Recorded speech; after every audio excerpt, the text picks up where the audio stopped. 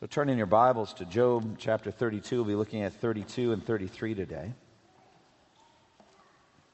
The night before Jesus was crucified, he had some time with his disciples, his apostles, and he spoke many words to them to get them ready for what was about to come upon them. And all of them underestimated what that would be. They didn't really understand what was going to happen that very night, and they didn't know how hard it would be. And beyond that, even beyond the joy that would come after his death and then his resurrection, all of them underestimated how difficult their lives would be as apostles of Christ. All of the persecutions and the sufferings that they would most certainly follow. And so Jesus warned them ahead of time what was going to come. And he said very plainly, I'm telling you this ahead of time, so that when it comes on you, you will believe that I am He. So the words got out ahead of the challenge. The words prepared their hearts for what was going to come, to the end that they would continue to believe in Jesus. Now you would think, well, I know I'm going to keep believing in Jesus no matter what happens. Don't underestimate the power of the world, the flesh, and the devil assaulting your faith. You must have supply from heaven. You must have resources flowing into your soul from heaven. And part of what we're going to do today is to give you some of those resources, to get you ready for what's going to come. And at the end of that teaching time, Jesus said in John 16:33, I have told you these things so that in me you may have peace. In this world you will have trouble, but take heart.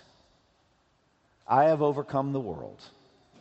Behind all of that is it very much matters how you go through the trials that are going to come on you. It matters a lot. It matters a lot whether in the midst of those trials, in Christ you have peace or not. It matters very much whether you take heart in Christ's ultimate victory or not.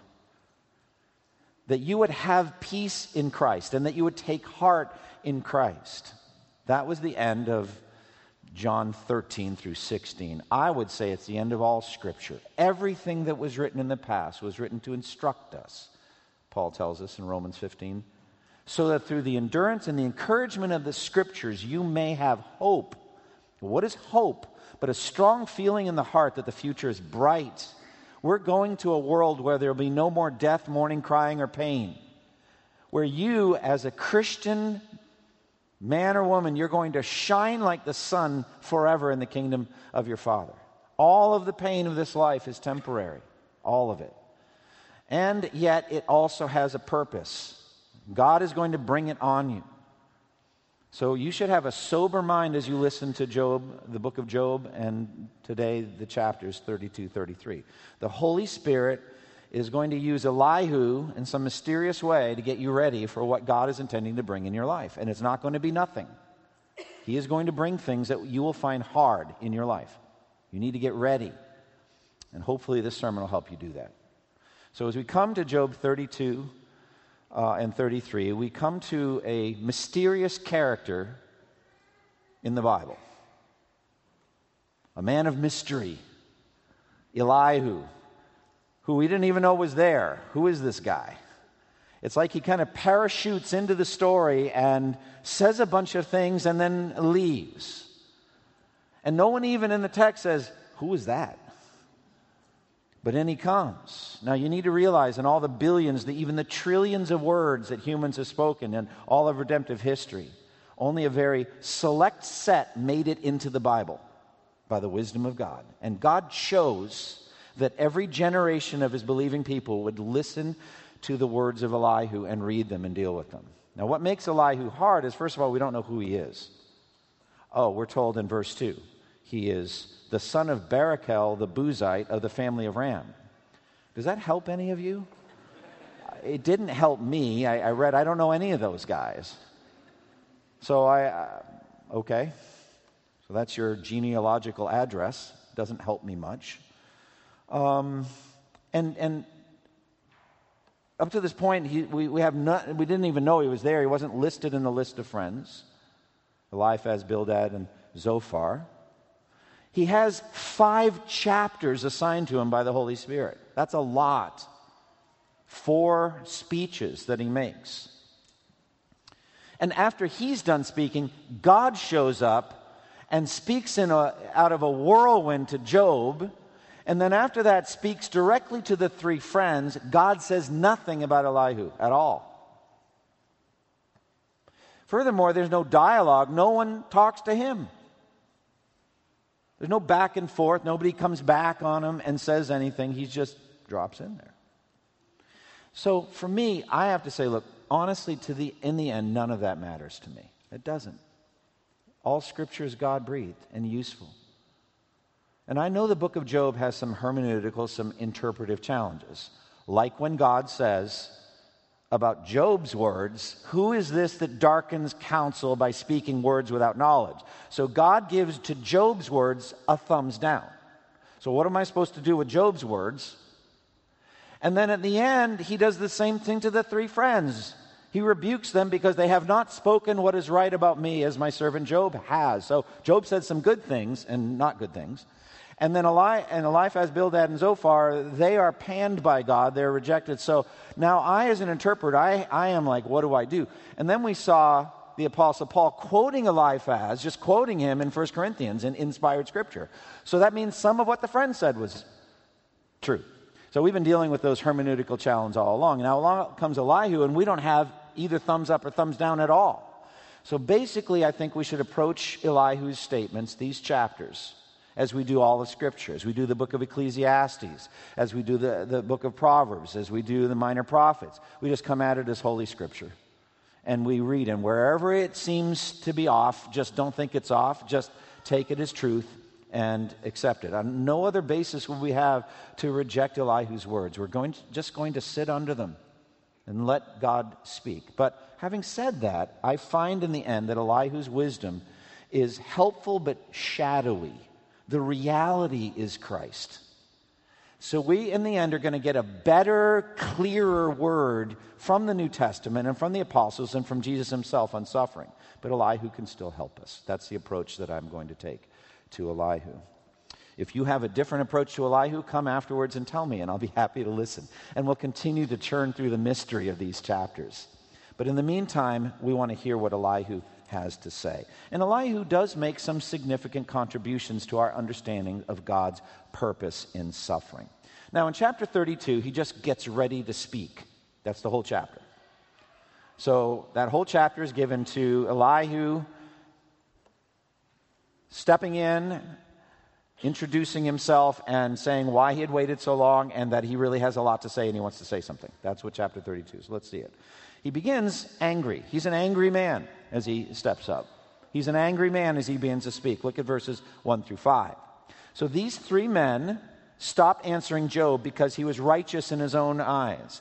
But Elihu, son of Barachel the Buzite of the family of Ram, became very angry with Job for justifying himself rather than God. He was also angry with the 3 friends because they had found no way to refute Job and had condemned him. Now, Elihu had waited before speaking to Job because they were older than he.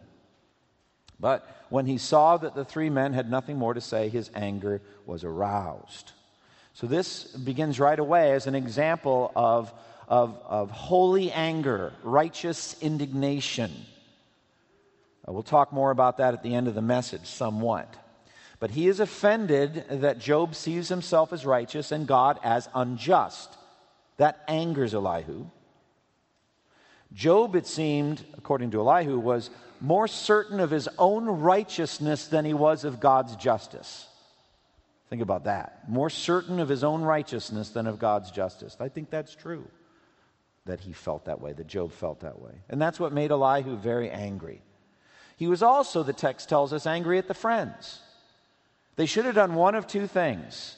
Either they should have brought evidence of Job's wickedness and shut him up, shut him down, or they should have stopped condemning Job, one or the other. But what they did, according to Elihu, was wrong. And so he was angry. Now, why did he wait to speak? Why have we has it taken this long to hear from Elihu? Well, he explains that. Verse 4, Elihu had waited before speaking to Job because they were older than he. He's a young man.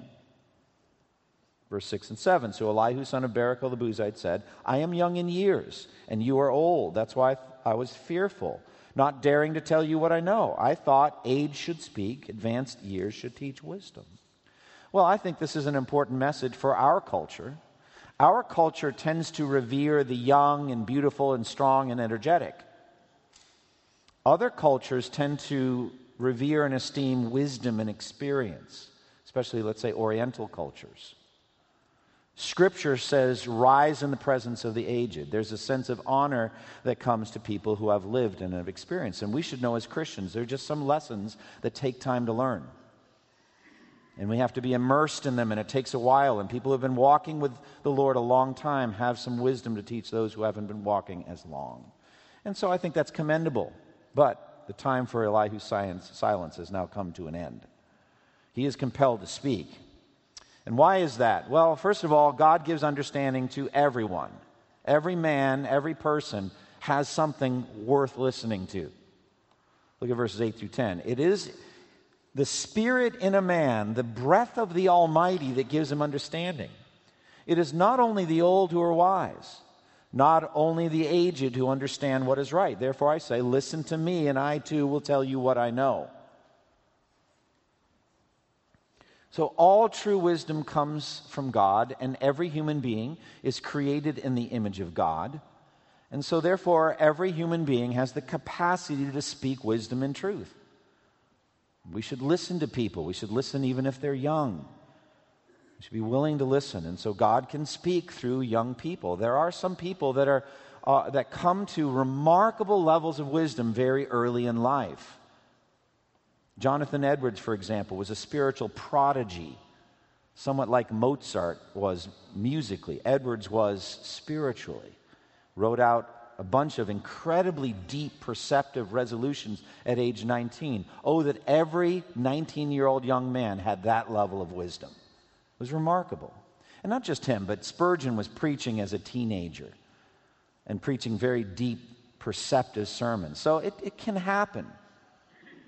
So even though Elihu was a young man, he still has some things worth listening to. Also, he's compelled to speak because Job's friends were wrong to give up, to wave the white flag on this whole thing. So they seem to be done. They've spent what they have, and now nobody's talking. Somebody needs to step up. Look at verses 12 through 16. Not one of you has proved Job wrong. None of you has answered his arguments. Do not say, we have found wisdom. Let God refute him, not man. But Job has not marshaled his words against me, and I will not answer him with your arguments. They are dismayed and have no more to say. Words have failed them. Must I wait now that they're silent? Now that they stand there with no reply? So he's gotten frustrated with these friends. So they're older than him, it's true, but they seem to be done. And there's more to say here. I need to defend God. I need to defend the honor and the glory of God. I need to speak up. Seems like you men are just waiting for God to show up and rebuke Job, which is exactly what's about to happen. But no one knew that. And he says, look, in the absence of that, I need to speak. I need to speak up. Now it's my turn. Look at verse 17. I too will have my say. I too will tell what I know. And I can't hold back any longer. Verses 18 through 20. He said, I am full of words, and the spirit within me compels me. Inside I'm like bottled up wine, like new wineskins, ready to burst. I must speak and find relief. I must open my lips and reply. Have you ever felt like that? Yeah, the last time you interrupted someone. Interruption is a sin. We're struggling with that sometimes. We think, all right, it's time for me to speak. I know the other person's not done yet, but I'm going to rudely break in because I can't help myself. And now you have great verses to prove it. You can just quote Elihu. I'm like wine ready to burst. I'm like a volcanic eruption. I can't hold back. But there are times that the prophet of God is like that. I think about Jeremiah, and he had a very, very difficult ministry, didn't he? Very tough ministry. And God's word brought him reproach and rebuke all day long. No one wanted to hear what Jeremiah had to say. And he said, all right, I'm done. I don't want to be a prophet anymore. But that didn't work. Why? He says in Jeremiah 20, verse 9, if I say, I will not mention God or speak any more in his name, his word is in my heart like a fire shut up in my bones. I am weary of holding it in. Indeed, I cannot. So that would be the best way to put a spin on what Elihu's saying here. God has something he wants me to say, and I need to say it. And as he says it, he said, I am committed to not flattering anyone. Verse 21, 22, he says, I will show partiality to no one, nor will I flatter any man. If I were skilled in flattery, my Maker would soon take me away. So Elihu's zeal for the glory of God means he's not going to be using flattery. Now, what is flattery? It's self-serving verbal techniques in which you're trying to do something, but it's not genuine praise. It's not healthy encouragement. It's really a lie. You're saying encouraging things, but your real motive is something else. And frequently that happens with wealthy, powerful, influential people. You try to ingratiate yourself. You go into the king's presence and say, oh, king, live forever, that kind of thing. When you don't really want him to live forever, you don't like him, that kind of thing. But it's just using flattery. He said, I'm not going to do that. Yes, Job is a wealthy, powerful man, but God is more important than him, and I'm just not going to use flattery in this case. Then we go on to chapter 33. Elihu then addresses Job directly, and he asks him for a hearing. Job 33, 1 and 2, he says, but now, Job, listen to my words. Pay attention to everything I say. I'm about to open my mouth. My words are on the tip of my tongue. And he promises Job that he's upright in heart. Verse 3, my words come from an upright heart. My lips sincerely speak what I know. God's Spirit is at work in me, he says. The breath of the Almighty gives me life. So I'm ready to talk, and God's Spirit is moving, and I have something I need to say to you. And he says, I'm just a man like you are before God.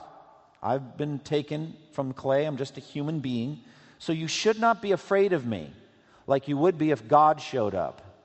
If God comes and God speaks, you would fear. But you have no reason to fear me. I'm just a man like you are. So, verse 5, answer me then if you can. Prepare yourself and confront me. All right, so that's all preface. It's all introduction to Elihu speaking. Chapter 32 on into chapter 33, verse 7. This is preparation. Now he says what he wants to say. And he begins by criticizing Job. Now, why does he criticize him? Because it seems to me that both Job's friends and Job himself are operating out of the same basic theological construction on the issue of suffering, human suffering. Both of them feel that the best explanation for Job's sufferings from God are God's righteous justice against specific sins committed. You sin, you get crushed by God. That's just what happens. It's the law of sowing and reaping. And ironically, both the three friends and Job are operating out of that same structure basically. Now, the friends are saying, your wickedness must be secret and hidden, but it must be very great. Because only that would explain the magnitude of your sufferings. The reason you suffer is because of specific sins you have committed. And so your suffering is great, therefore your sins must be great. We haven't seen it, but it must be happening. Job accepts, it seems, that premise, but said the wickedness doesn't occur. I've not done those wicked things. Job 31, his whole defense for his righteousness. Therefore, God must be unjust. God's wrong about me in bringing all of this. And so Elihu says that whole structure is wrong. Sometimes it's right. Sometimes God does punish people for their sins. It's true. But that's not the only possible explanation here. So Elihu speaks up. Verse 8 through 11, chapter 33, 8 through 11 said, but you have said in my hearing, I've heard the very words. I am pure and without sin. I am clean and free from guilt. Yet God has found fault with me. He considers me his enemy. He fastens my feet in shackles. He keeps close watch on all my paths. So Elihu has a different perspective on the reason for Job's suffering. And he's angry that Job claims to be pure and that God is unjust. So then he elevates Job's mind and all of our minds on the person of God, the majesty, the glory, and the holiness of God. God is infinitely majestic. So all accusations of God's wrongdoing are themselves very wrong. Verse 12, I tell you, in this you are not right, for God is greater than man. This is one of the greatest lessons that we've taken from the book of Job. It is always wrong for the suffering to accuse God of wrongdoing. It's never okay to do that. You may be going through great suffering. In the future, God may choose to bring suffering into your life. It will never help you. It is not therapeutic.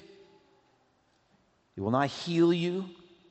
And it's just not true that God has wronged you and God has been unjust or saying any harsh, wrong things about God. Don't do it. That's one of the main lessons of the book of Job. You don't need to go through all of that to get to the point Job gets at the end of the book where he puts his hand over his mouth and doesn't accuse God anymore of wrongdoing. So just get to that point. That's what he's saying. Now, Job's two great accusations are that God is unjust, and not only that, he's silent. As I cry out to God, he gives me no answer. Look at verse 13. Why do you complain to him, to God, that he answers none of man's words? So Elihu takes that up. Why do you say God doesn't speak? Job has repeatedly charged God with silence. Isn't it true that when we go through great suffering, one of the worst things that people say is that I pray, but God doesn't say anything to me? He doesn't answer me. I don't feel close to God through all of this. It's a very great trial. And so Job said it, Job 19:7, though I cry I've been wronged, I get no response. And then Job 30, verse 20, I cry out to you, O God, but you do not answer. You've left me on my own, God. But Elihu asserts God is not silent. Look at verses 14 through 16. For God does speak, now one way, now another, though man may not perceive it, in a dream and a vision of the night, when deep sleep falls on men as they slumber in their beds. He may speak in their ears and terrify them with warnings. So God is there and is not silent, as Francis Schaeffer said. He actually fills the world with communication. He speaks all the time through creation, and we're going to see the beauty of natural theology when God speaks. Basically all that God does. Look at my creation. Do you not see the greatness of my power and my wisdom and love? So that's natural theology. God does that. Psalm 19, verse 1, the heavens declare the glory of God. The skies proclaim the work of his hands. Day after day they pour forth speech. You just look around at creation and you can see God talking to you. But that's not really what Elihu talks about. He also speaks directly to the hearts and ears of human beings. Something pops into man's mind and it was God speaking to him. Sometimes he speaks by dreams, even when people are sleeping. And why does God speak? Well, here it's time for Elihu's powerful contribution on this whole theology of suffering. Elihu's new insights is that God uses suffering to save his people. God uses suffering to save or benefit his people. All of, Job and his friends are operating from that paradigm that God is just, in suffering, is just pounding on people. He's bringing justice for their sins. It's retribution. But Elihu sees a different possibility, a more redemptive answer, I would say a more therapeutic answer. God brings suffering into the lives of his people to help them ultimately, to benefit them, to bring them to a better place in life. First of all, he uses warnings. Look at verses 15 and 16. In a dream, in a vision of the night, when deep sleep falls on men as they slumber in their beds, he may speak in their ears and terrify them with warnings. And he does this, verse 17, to turn them from wrongdoing. And also in verse 17, to keep them from pride. So turn them away from sin and to turn them away from pride. That's why God does this. Ultimately, salvation from the pit. Verse 18, to preserve his soul from the pit. Ultimate judgment. So God steps in ahead of time in dreams, warns you about the course of action, humbles you about himself and about yourself, and preserves you from going down to the pit. That's what God does. So, He does this so that people will not continue in evil courses. Very good example of this in the book of Genesis. Do you remember Genesis 20? When Abraham and Sarah were in Gerar, and Abraham lied about Sarah, you remember this? Said she's my sister. It was very bad. I mean, because Isaac's about to be conceived and born. It would be it'd be very clear that it was Abraham the father. You could get into that whole thing, but it was very important that they not mess up with Sarah here. And this lie put Sarah in tremendous jeopardy. Well, what ended up happening? Well, what happened was Abimelech, the king of Gerar, was about to take Sarah as his wife, remember? And God speaks to him in a terrifying dream. And this is what Abimelech heard. You are a dead man because the woman you're about to marry is a married woman. He's like, what did I do? I didn't do anything. I didn't know. I'm innocent. I'm an innocent man. Then God answers him in the dream. Yes, I know that you did this with a clear conscience, so I have kept you from sinning against me. That's why I did not let you touch her. Now return the man's wife, for he is a prophet, and he will pray for you, and you will live. Wow.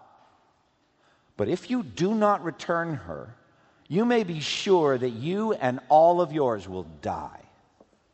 Wow. What do you think Abimelech did when he woke up from that dream? What would you do? So that's a clear example of what Elihu says. God will step in and use dreams and warn people. And it's amazing in the Muslim world how often God has used dreams to save people's souls. They'll lead Muslim people to certain cities where they'll hear a messenger, even identified in the dream, and they hear the gospel and they're saved. This is a recurring theme in Muslim conversions. It's remarkable how God uses dreams. Now, Elihu doesn't mention the clearest way God speaks wisdom. Much clearer than natural theology and much clearer than dreams. And that is the written word of God. He doesn't mention Scripture at all. It's for this reason that many scholars think that the book of Job is so old, maybe the oldest book, because it predates all other Scriptures. We don't know. It's an argument from silence. He just doesn't mention it. But the Word of God is a clearer word to us, isn't it? As again, Psalm 19 continues. Beyond natural theology, Psalm 19, 7 and 8 says, the law of the Lord is perfect, reviving the soul. The statutes of the Lord are trustworthy, making wise the simple. The precepts of the Lord are right, giving joy to the heart. The commands of the Lord are radiant, giving light to the eyes. So light, clear light comes from God's word, the precepts. God also, says Elihu, uses sickness. He turns to the terrible sickness that Job is experiencing, and he says that God uses sickness to help his people, to humble them, to chastise them for their sins, but to the end of bringing them to a deeper, sweeter, more intimate relationship with God. So he describes a sickness, verse 19 through 22. Or a man may be chastened on a bed of pain with constant distress in his bones, so that his very being finds food repulsive, and his soul loathes the choicest meal. His flesh wastes away to nothing, and his bones, once hidden, now stick out. His soul draws near to the pit, and his life to the messengers of death. That's almost exactly describing Job. God uses dread sicknesses to bring people to that level. And yet God can heal using, interestingly, an angel as a mediator. Scripture is deep and complex, isn't it? Where did this angel mediator come from? I find this interesting.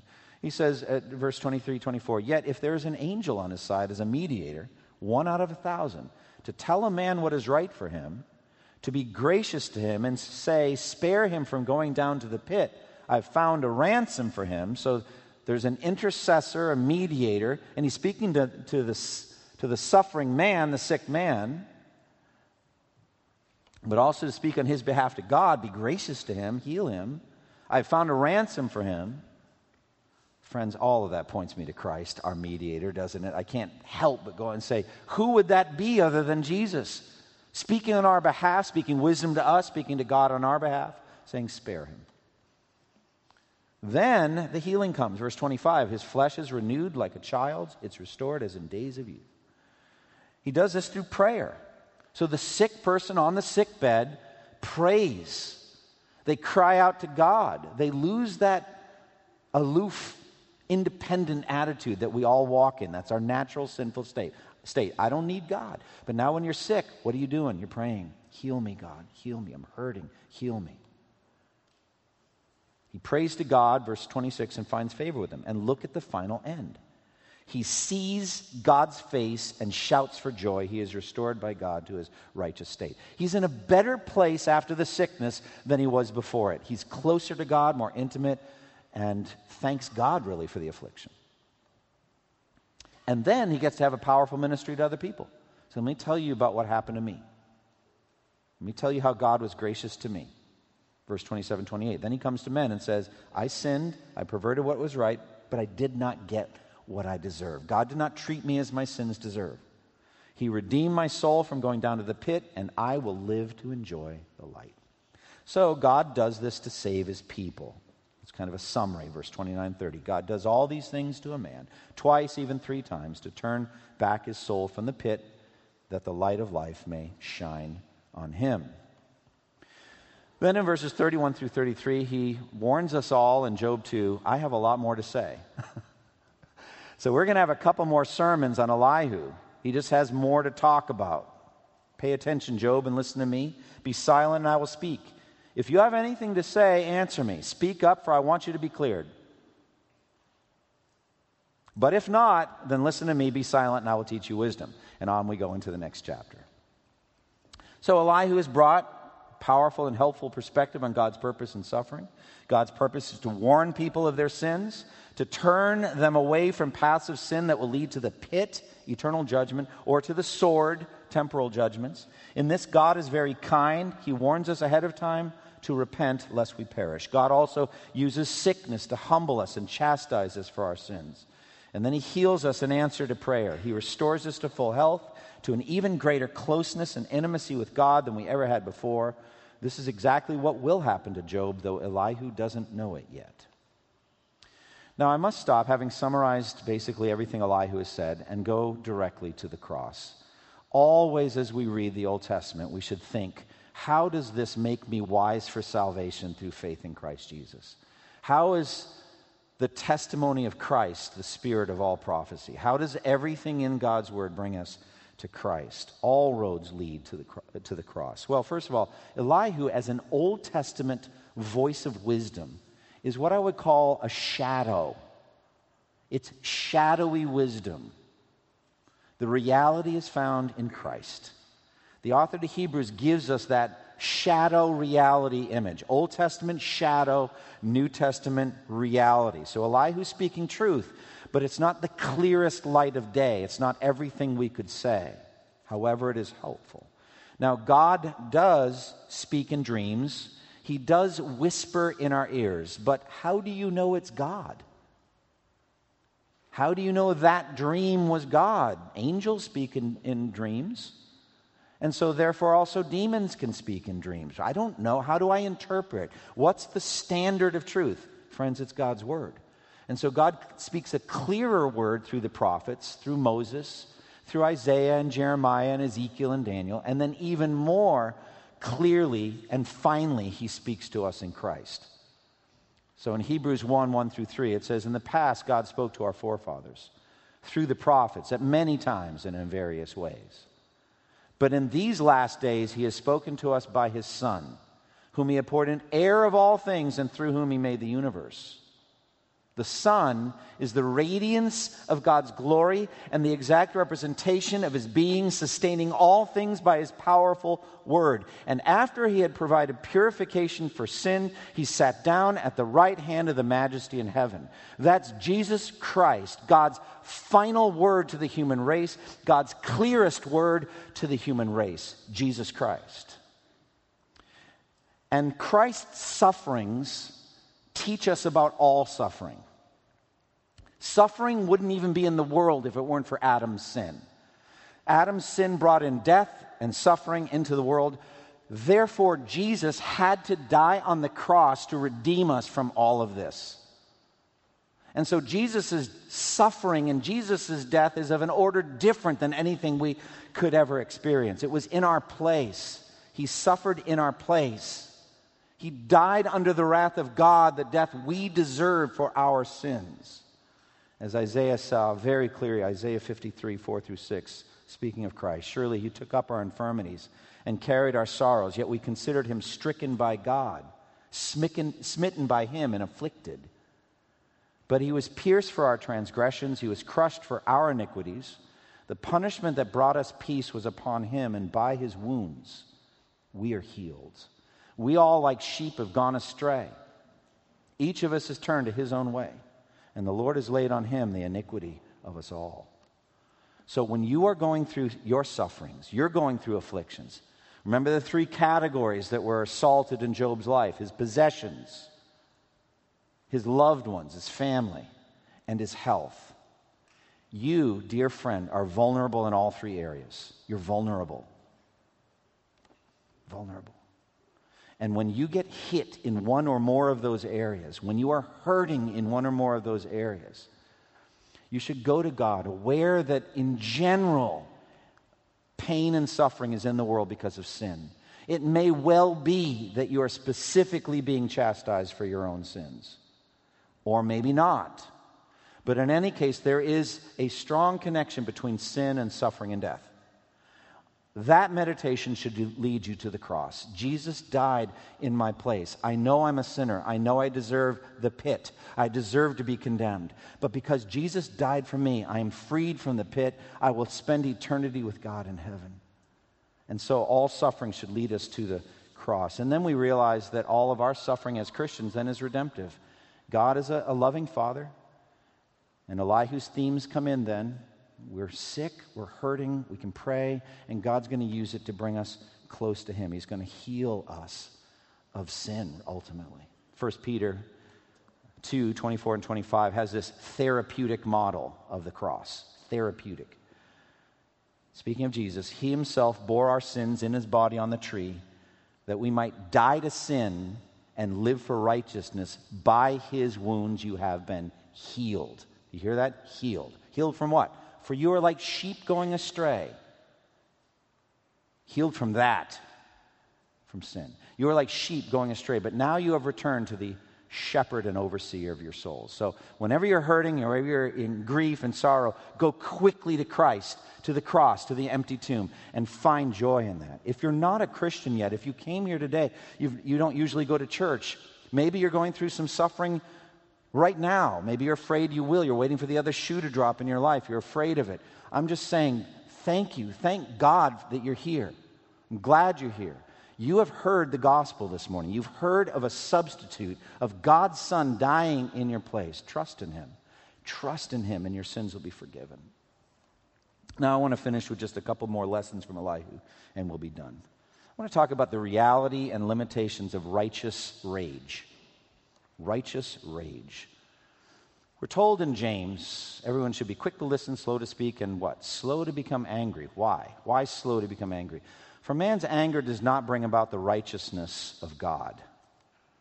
Therefore, get rid of all, listen to this, moral filth and the evil that is so prevalent, and humbly accept the word planted in you, which can save you. Wow, James is hard on anger, very hard. Calls it moral filth. Most of our anger, let's be honest, is unrighteous, isn't it? Unrighteous.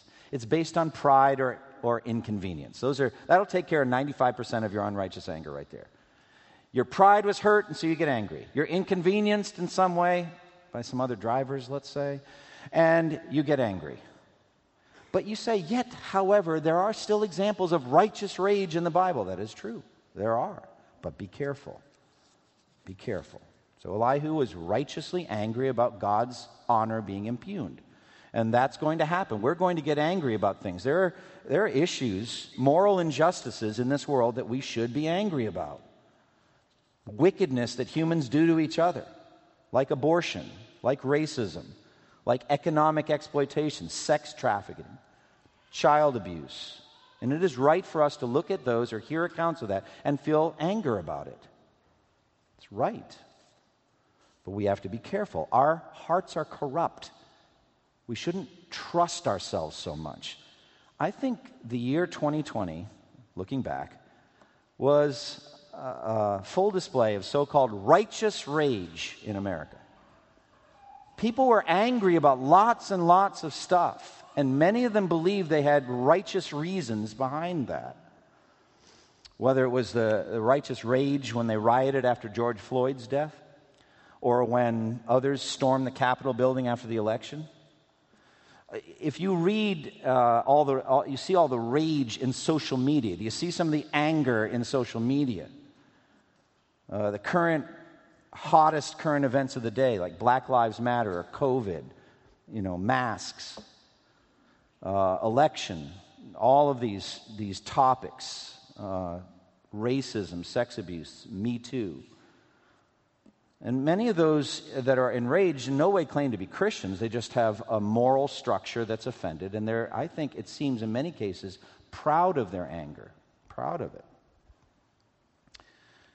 There's problems when we get righteously angry. It really could be a proud thing, like you're virtue signaling, saying to everyone, I don't like that stuff, therefore see how righteous I am. Even if the issue itself is clear, and the actions are clear, we still should be distrustful of our own reactions and be more humble about it. But there is a place for righteous rage. Look at Jesus, John chapter 2. He goes and sees all the people buying and selling in the temple courts. You remember that? And he sat down and took the time to weave together a long whip. I don't know how long that took, but it took a while. And then what did he do with the whip? Well, you know what he did with the whip. He drove out all who were buying and selling in his Father's temple. Get out of here, he said. This house will be called a house of prayer for all nations, and you've made it a den of thieves. And his disciples remembered, zeal for your house will consume me. So I think there's a place for it, but just be careful. Secondly, God both wounds and heals. See the activity of God in all of this. It's not an accident when you get sick. Deuteronomy 32:39 says, see now that I myself am he. There is no God besides me. I put to death and I bring to life. I have wounded and I will heal. So Elihu rightly sees God's hand, God's wise, loving hand in his purpose in sickness. And it's helpful for us. And one of the purposes of God is to humble us. Sickness humbles you, doesn't it? You're powerless. What can you do to get well? And wasn't that the case with the Apostle Paul? God showed him amazing things. He caught him up to the third heaven, to paradise. He saw God with his own eyes in heaven. And then he says in 2 Corinthians 12:7-9, to keep me from becoming conceited because of these surpassingly great revelations, there was given me a thorn in the flesh, a messenger of Satan to torment me. 3 times I pleaded with the Lord to take it away from me. But he said to me, my grace is sufficient for you, for my strength is made perfect in weakness. That sickness, that pain that got brought into Paul's life, he said, was to keep me from being conceited, to humble me and keep me low before the hand of God. But encourage yourself with this. All sickness, all pain is temporary. It's temporary. You're going to a world where there'll be no more death, mourning, crying, and pain. And where it says in Revelation 22:2, the leaves of the tree of life are there for the healing of the nations. And the river of the water of life is flowing through and under that tree. And we're going to be drinking from the river of the water of life. And we're going to be feeding from the tree of life. And it's a continual renewal of the health and energy and strength of the resurrection body. You won't know any sickness in heaven. So look forward to that. And finally, when God disciplines us for sin and we repent of that sin and then God heals us, then we are able, or even if there's no known sin, but there's just suffering in our lives, we're able then to have a powerful ministry to others. We're able to minister the comfort that we received when we went through that painful time. 2 Corinthians 1:4, God comforts us in all our troubles so that we may comfort others in any trouble with the comfort we ourselves have received from God. Close with me in prayer. Lord, we thank you for the things we've learned from your word today. So much to know. We pray, Lord, that you would please sustain and strengthen each one of us in them. Lord, thank you for your wisdom in bringing sorrow and pain into our lives. You don't give us more than we can bear, but you are good and loving when you do it. I pray that you would strengthen those that are going through acute suffering right now. If there are any, even that are here, that are suffering and struggling, just speak a word of comfort and consolation to them. Lord, we thank you for this time. In Jesus' name, amen. Hi, this is Andy Davis. I hope that you've enjoyed this sermon. For more of my resources, please go to twojourneys.org And may the Lord Jesus Christ bless you as you continue to serve Him.